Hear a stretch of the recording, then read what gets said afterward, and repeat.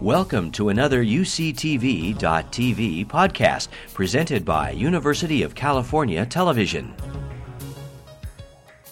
It's exciting to be here today to welcome Rob and also just to have him back at Berkeley at this time. We did a reminiscent conversation last night and then went to Chez Panisse upstairs, the cafe, for dinner, and they had a special post-election menu with free champagne and people dancing, and it would give you the impression that Berkeley's much more fun than it really usually is.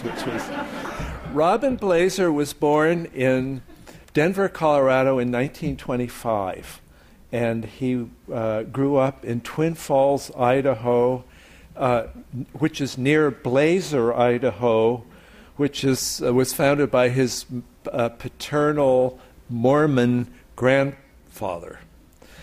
His mother was Roman Catholic and shielded him, he said, to some extent from the patriarchal inheritance.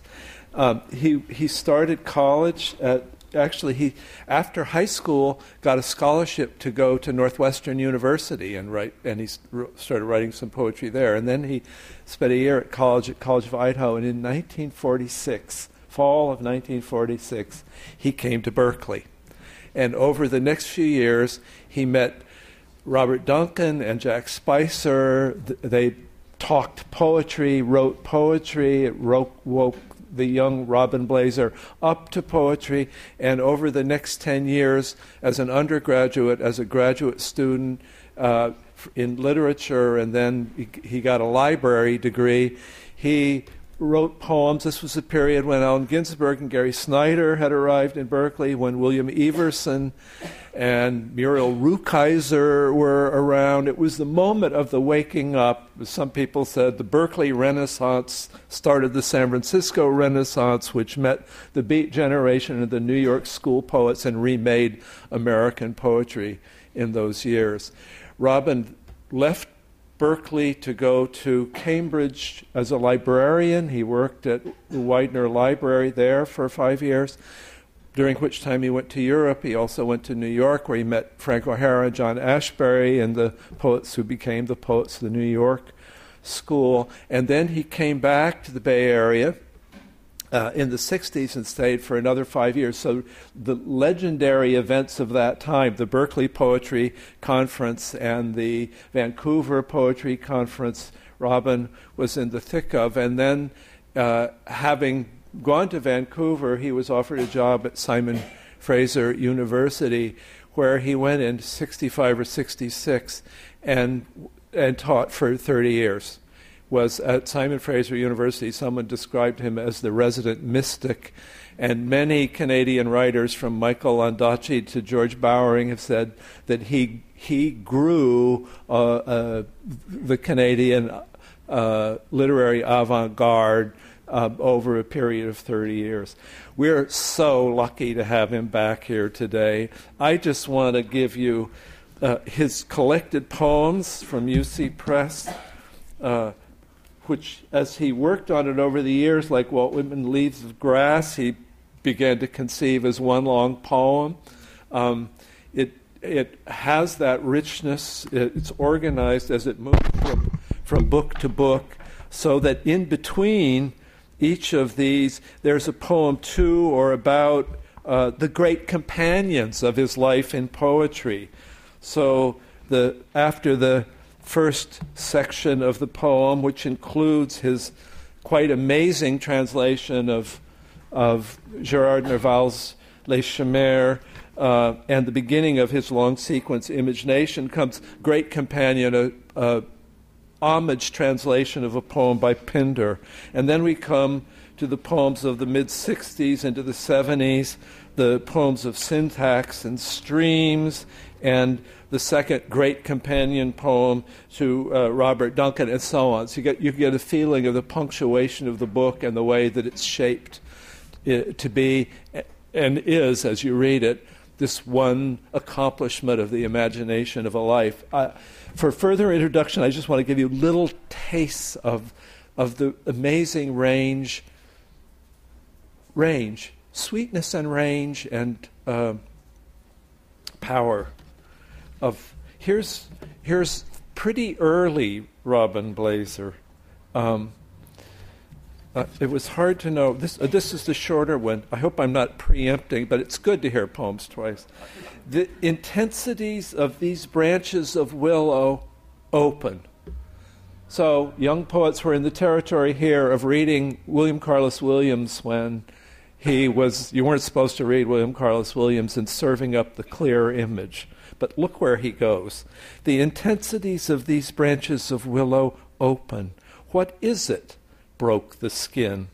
How lovely that jewel of under the skin. Neither dark nor light is my true love. The blonde whose beauty crosses the hand like money will fight for that true love. That's the thing in Cups, is that it starts in the image and veers into intellectual magic, as someone said. I don't know, maybe it's emotional magic. Here's middle Blaser, to get a sense of the philosophical largeness of his vision. The task of a man and his words is at the edge where we are translated, restless men. The quarrel over the immortal language, one may believe in a God language behind us, but God moves to the end of our sentences where words foment a largeness of visible and invisible worlds. They are a commotion of one form. The voice moves into Eitel to quote, recognizable as fragments of a greater language. That might be Walter Benjamin. Alive and changing face, following men's hearts in the world, sharp and bird-throated. I don't think I have to read more to let you know that we're in the presence of a thrilling poet. Later, he looks back to his roots. This is late in the Duncan-esque Poundian sequence, Image Nation, that connects to his most powerful essays. His collected essays have also just appeared, The Fire, and the essays that come from his time at Berkeley and the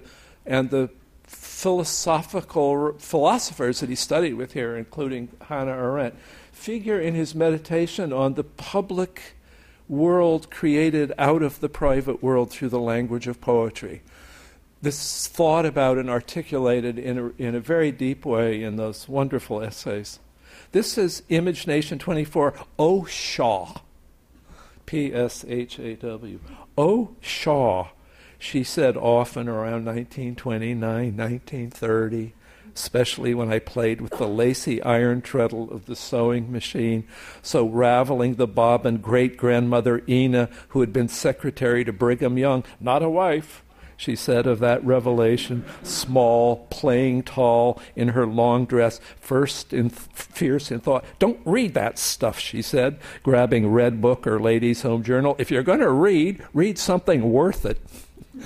I'm tempted to read more, but I don't want to take time away from our short time. I just want to give you a sense of what a gift the poetry of Robin Blaser is to all of us. And now, welcome him back to Berkeley.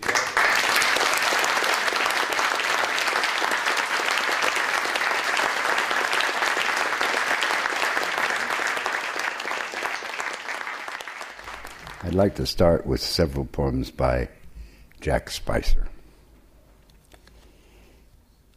This ocean, humiliating in its disguises, tougher than anything. No one listens to poetry. The ocean does not mean to be listened to. A drop or crash of water, it means nothing. It is bread and butter, pepper and salt, the death that young men hope for. Aimlessly, it pounds the shore, white and aimless signals.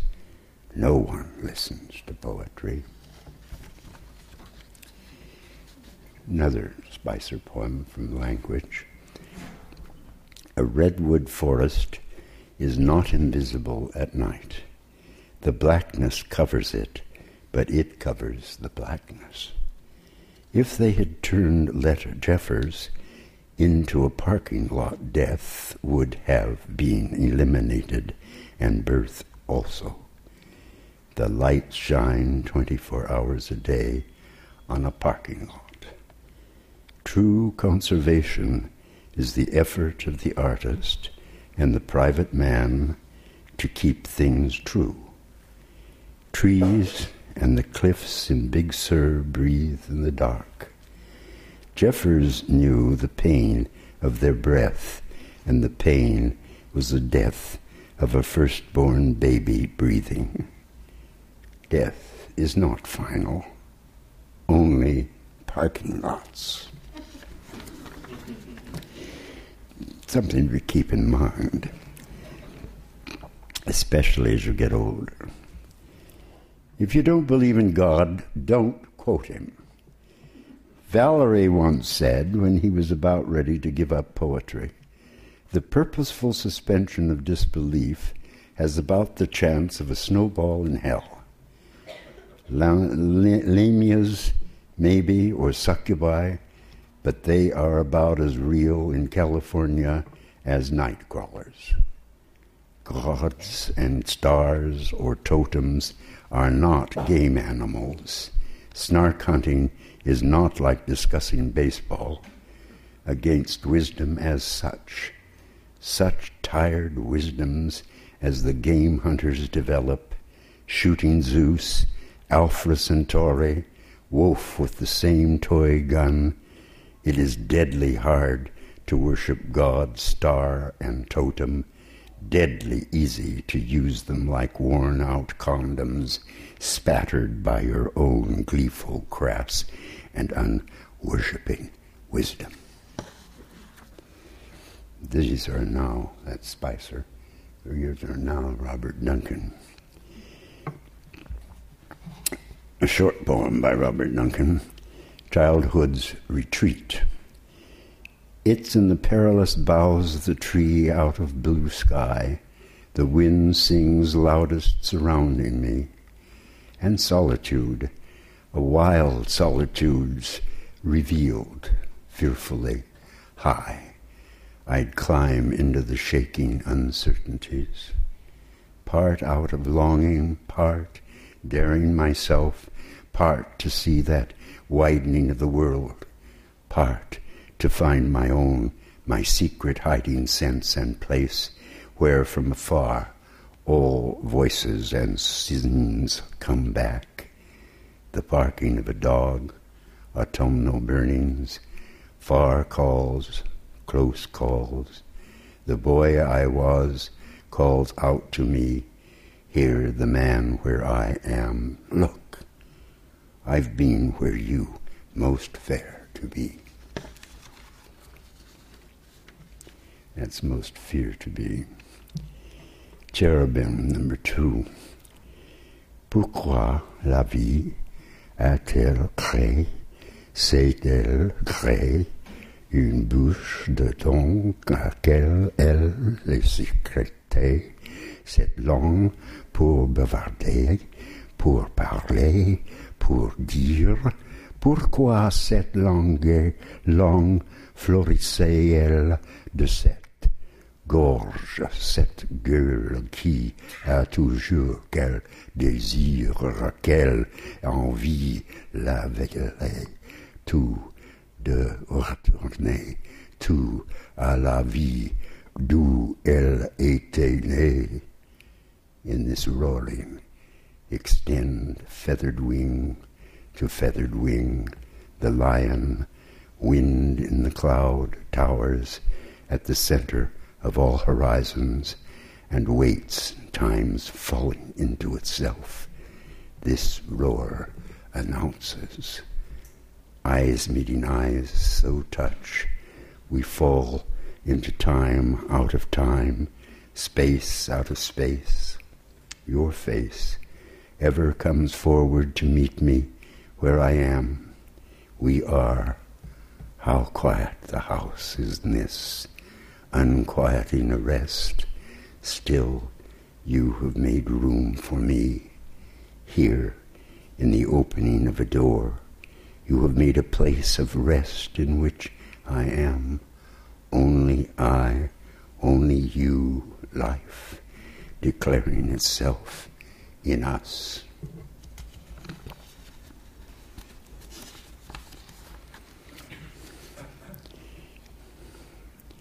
And now, I'll move directly to some of my own.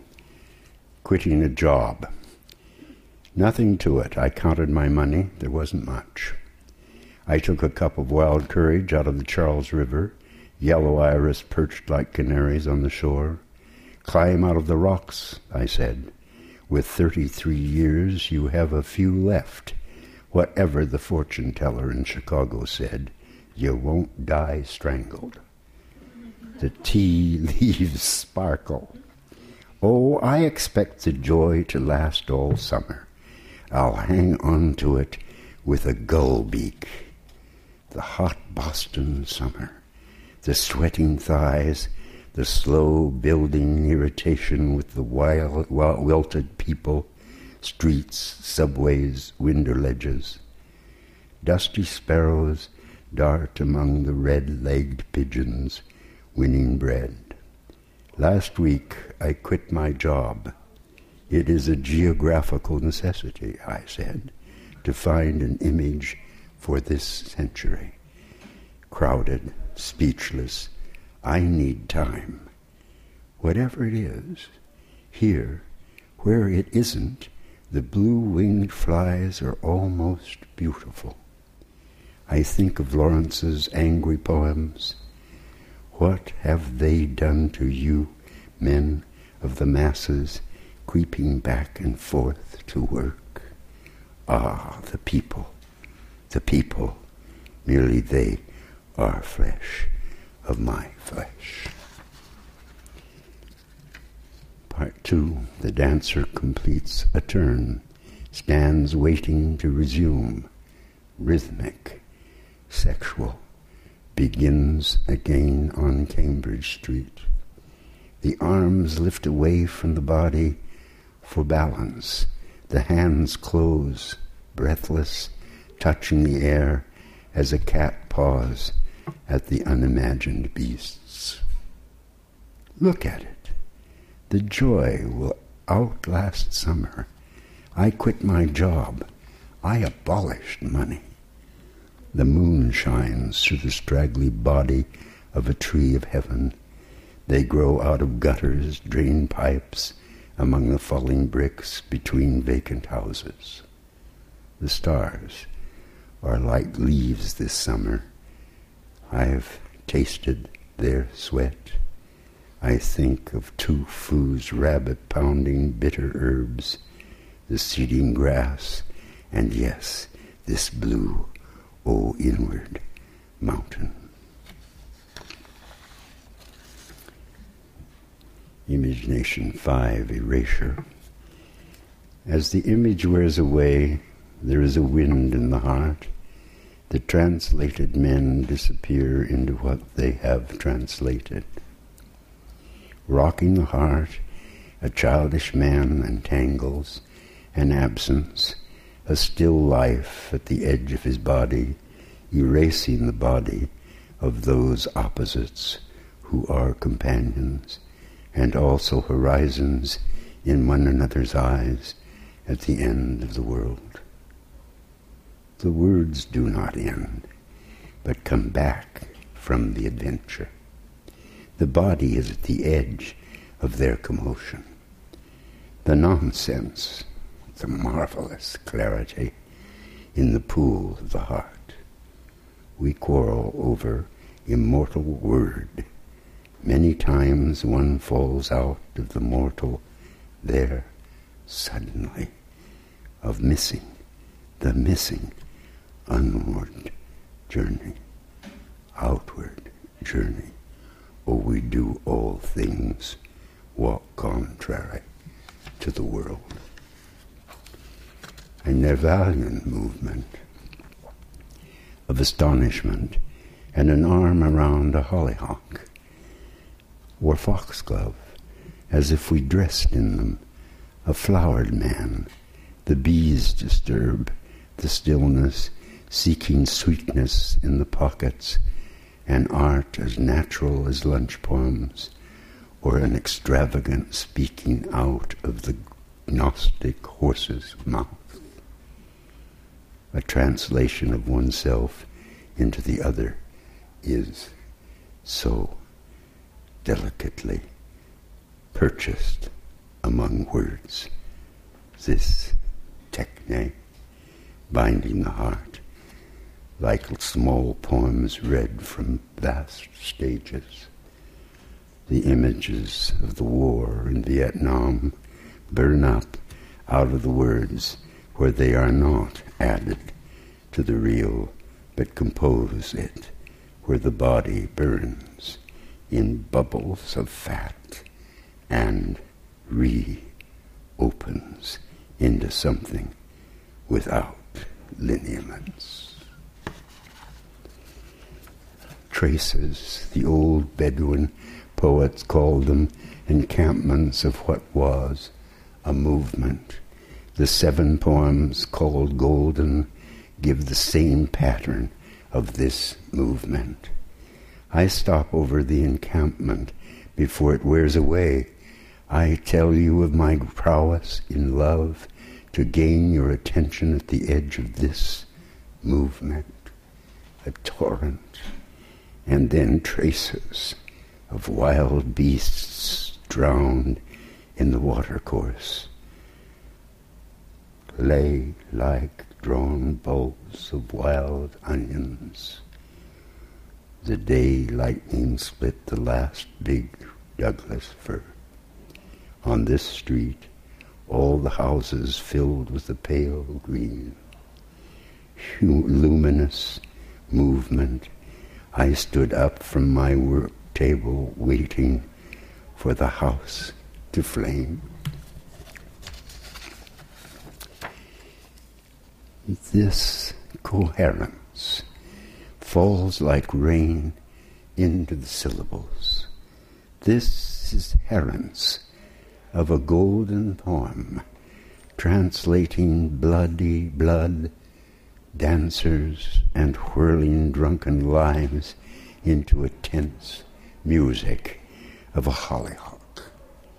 Mallarmé said, l'immortelle parole is missing from our speech the constant movement of finitude which reopens, converging backward with primal elements, syllables of a longing for completion. The task of a man and his words is at the edge, where we are translated, restless, men, the quarrel over the immortal language. One may believe in a God language behind us, but God moves to the end of our sentences, where words foment a largeness of visible and invisible worlds that are a commotion of one form. The voice is recognizable as fragments of a greater language, a live and changing face, following men's hearts in the world, sharp and bird-throated. I turn to answer the goldsmith's hammer down the street, day and night awake, confounding the fish and the gods. Yesterday I sent tidings to a star for you.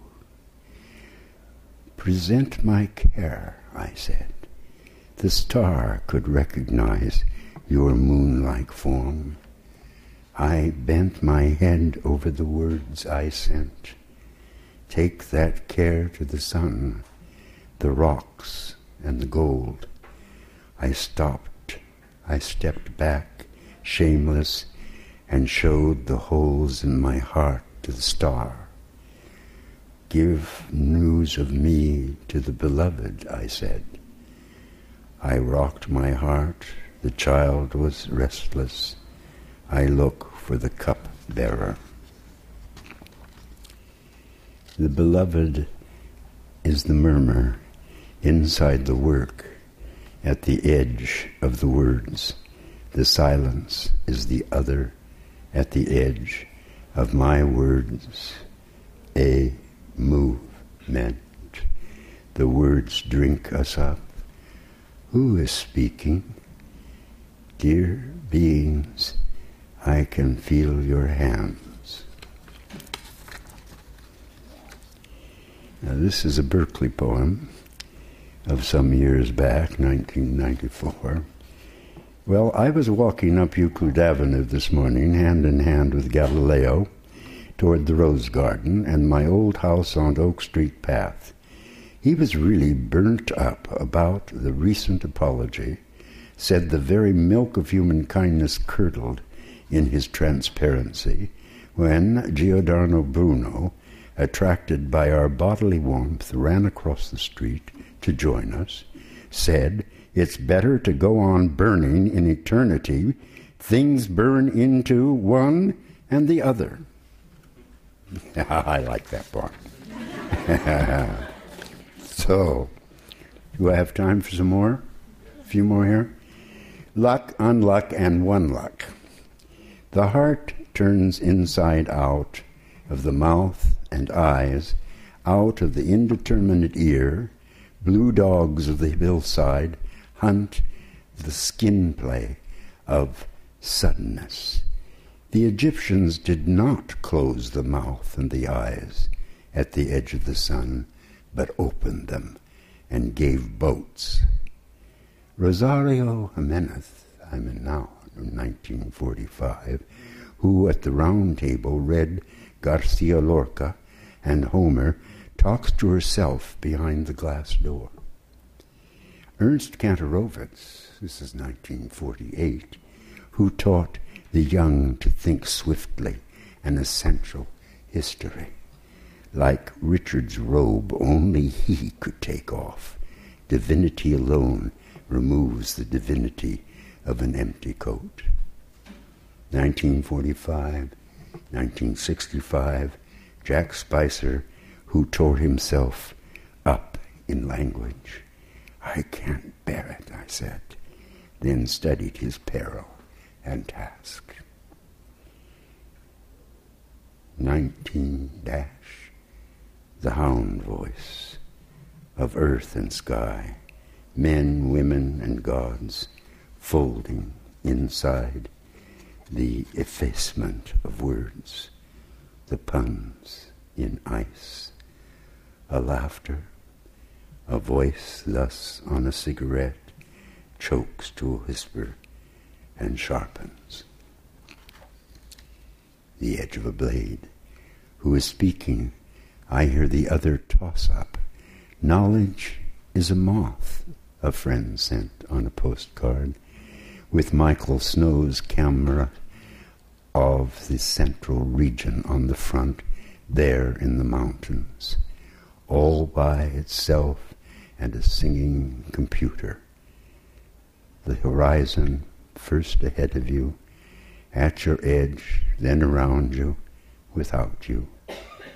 In the motionless light of mineral, in the white perfume of magnolia, pink-edged on the fleshy, spotted and almost black abyss of a poppy, as we exchange muted forgiveness with the eye of a cat, the unknowing like a fish hook, a fire flower, eaten petals, the eagle is perched there on the tongue, at the mouth, white flowers unsheathed to resolve language ahead of us, behind the fire, from unknown mouths, the wind rises, where that would not become God. Fortune, infortune, fortune.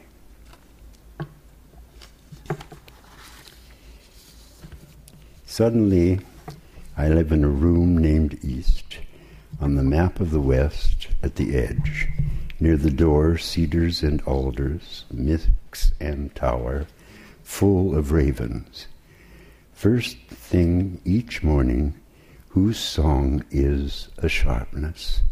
We quarreled so over the genius of the heart, whose voice is capable.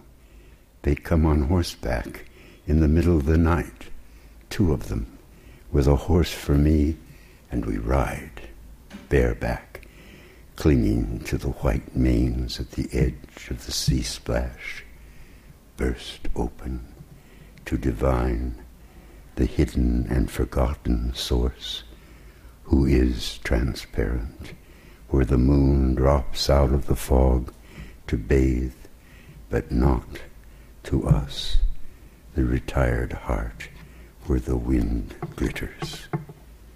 That's a poem dedicated to Ellen Tolman, who many of you must know.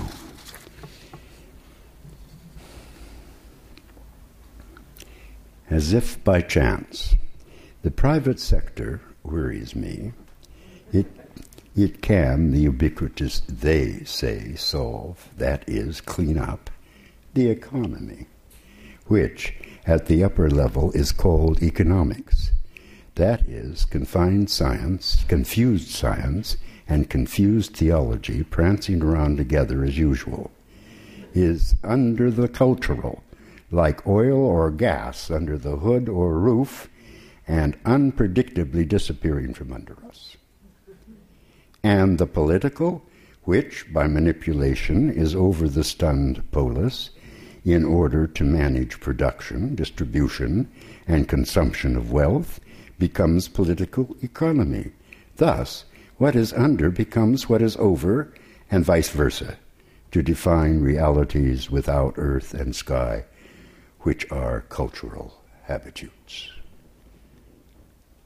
And the cultural which, not limited by high, low, or middling, is conflict around the creation of reality, and may be invisible as thought is, and is neither formulaic, bonded like chemicals, nor nostalgic, which is a dangerous and transcendent condition, having forgotten that transcendence, like ourselves, is historical, even in dreams.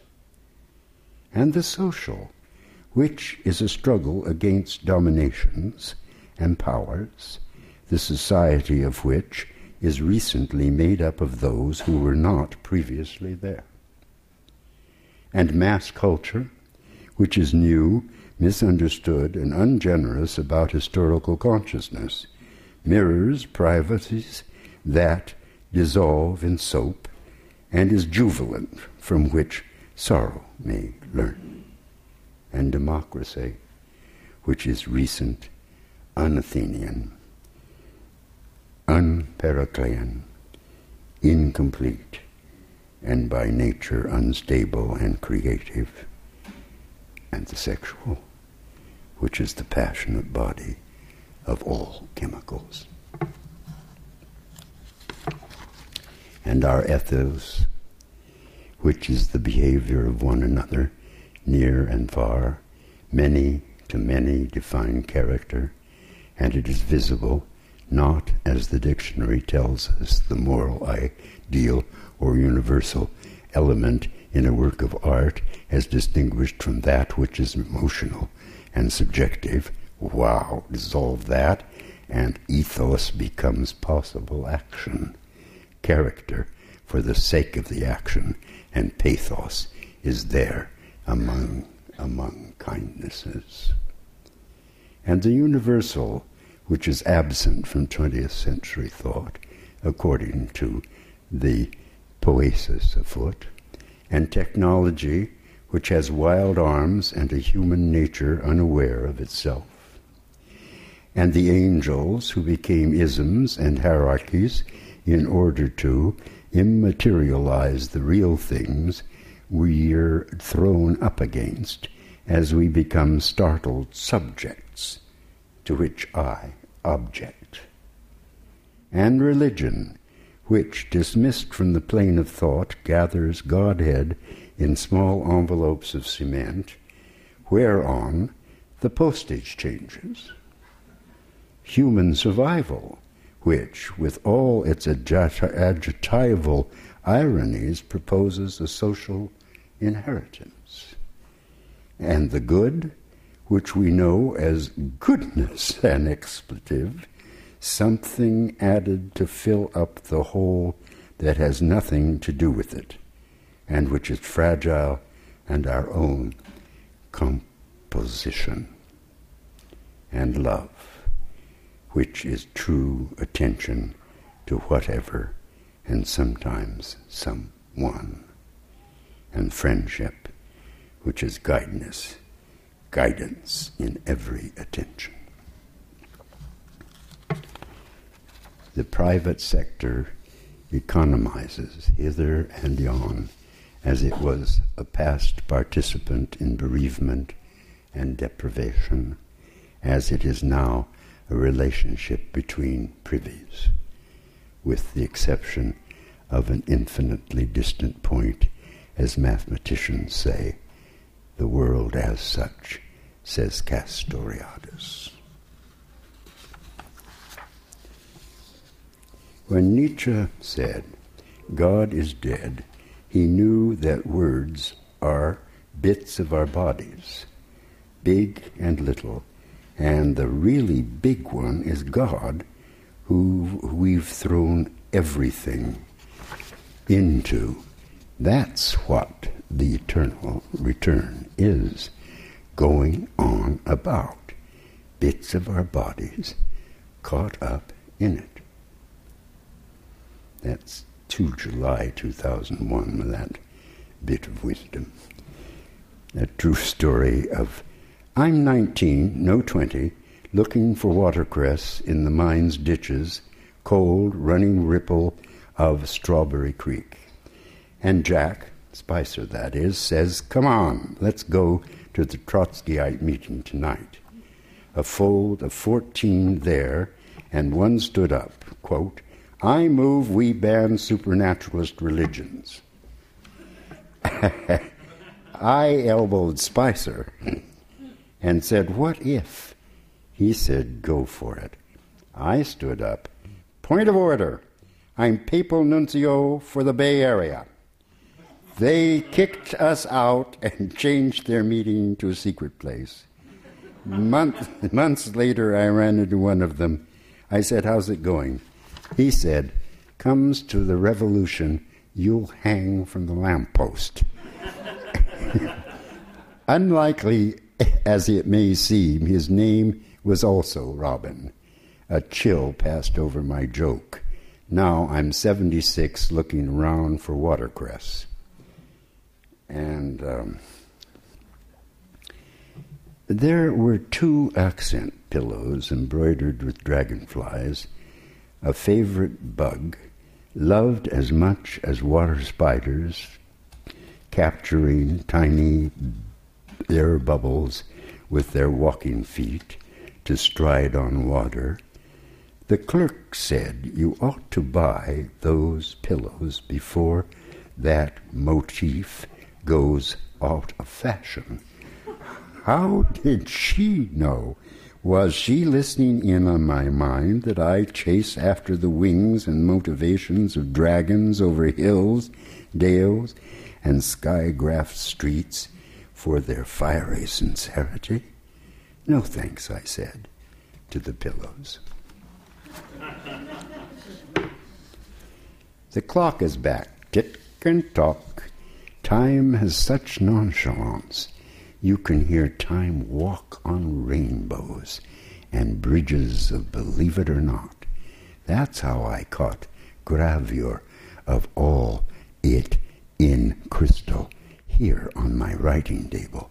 A winged fairy and Buddha who refuse to become God.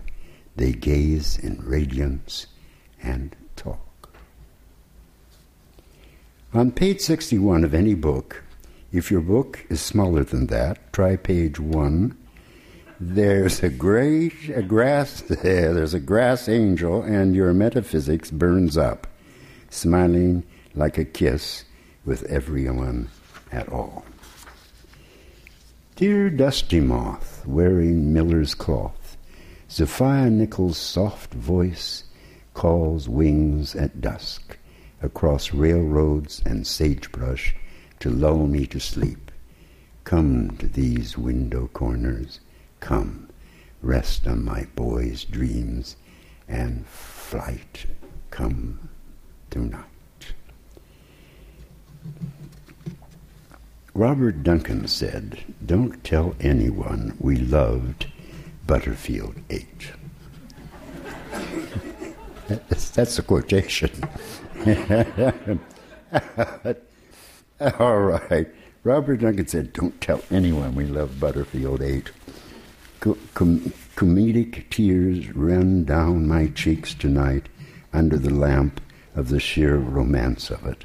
Of course, I'll tell all these years later, and you're gone in your magnificence, alarm of laughter, who dumped my clothes in the waste basket, whose teeth brushed with bourbon, whose fur coat did I run home in. I leave out the cat and the sorrow. Ethel Merman, that's a voice I like. Just roses from the top and in the streets. There it is, my plate. Blow that kiss, put high in your hair, and wait. You love no morning and night, our song. Woke this morning talking. Operator, get the whole town on the line. I want to know who gives a Well, you gotta say it true sometimes. All right, well, we've got a few more here and then we'll... There it goes flying like a crow in the high winds of this chaos, the must of the practice of outside. There's a way to walk blind, there's a way to talk blind, if you want to. Ladybug, ladybug, here on my hand, do you love me? Because I am warm, and my black-dotted mind roams in the distance where reality hums. Ladybug, ladybug, your house is aflame, and your love is at home.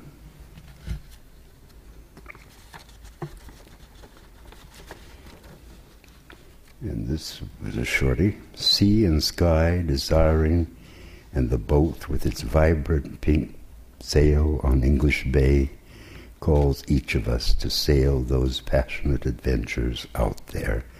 Desiring, I know it's the white desire of the clouds drifting when the moon rushes into the game and drill of sexual language, loving it out there, the particular peril as desire trusts.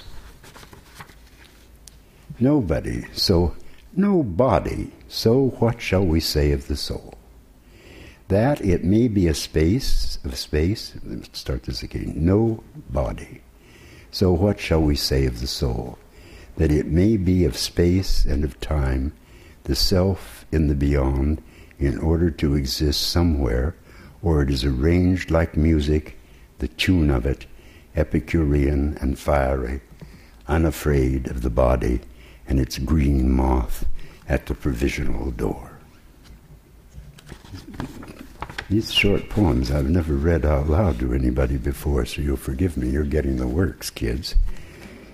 Whose salted heart we've met, it turns out, in a labor of form, a cultural largeness talking to itself. Its memory damages, so the past is over the hill, out of shape, momentarily tigerish disarray, of who made thee, thus troubling the lyric mind with salts?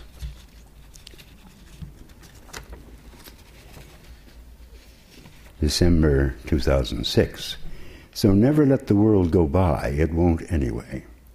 Talk about it, think about it, write about it, don't let it float without your floating in it. Singing your song, that's all there is to poetry. You're not allowed to say kiss my ass to anyone unless you mean it sincerely, and drop your pants quickly to show that you know exactly of this nakedness. Are you shocked by that, my dears? What would you do if all the lovers of your years passed by at midnight, dressed in the flesh they wore when you last loved them? What do I do? What do I say? I loved you then. I touch you now, with all the glow you left in the palm of my hands. A couple more here. I like to talk to moonlight when the fog lets it out. I like to say, how are you? Answering to the calm light of it. Wow! Stick to the dark of this and whisper, next time, dear light of this.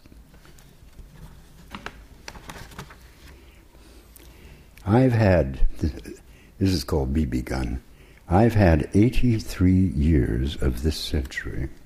Never forget what you know. Say it over and over. The communicability of experience is decreasing. Explanations of BB guns splattering. Smile then. Hopefully. What have you not said? Just tell. Know your century for its wickedness and tell the love of it. Don't take it with you. Tell, whose fault was it? Tell, what can I do to forgive it? What then is humanity? At 83, I find everything erotic. That's absolutely true. At 83, I find everything erotic. That's the stomping ground of all intelligence. The intellect picks it up from the ground and gives language as a kind of music to dance around. Highly recommended. Now, I think this could be the last one today.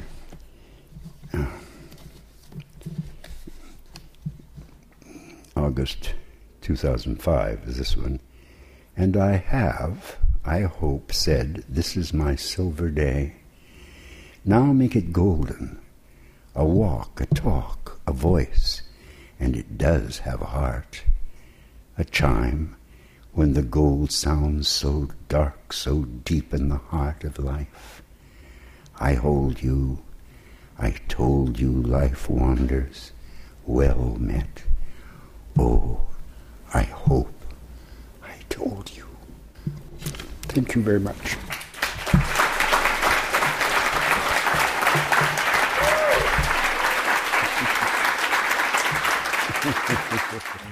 You've been listening to a podcast by University of California Television. For more information about this program or UCTV, visit us online at uctv.tv.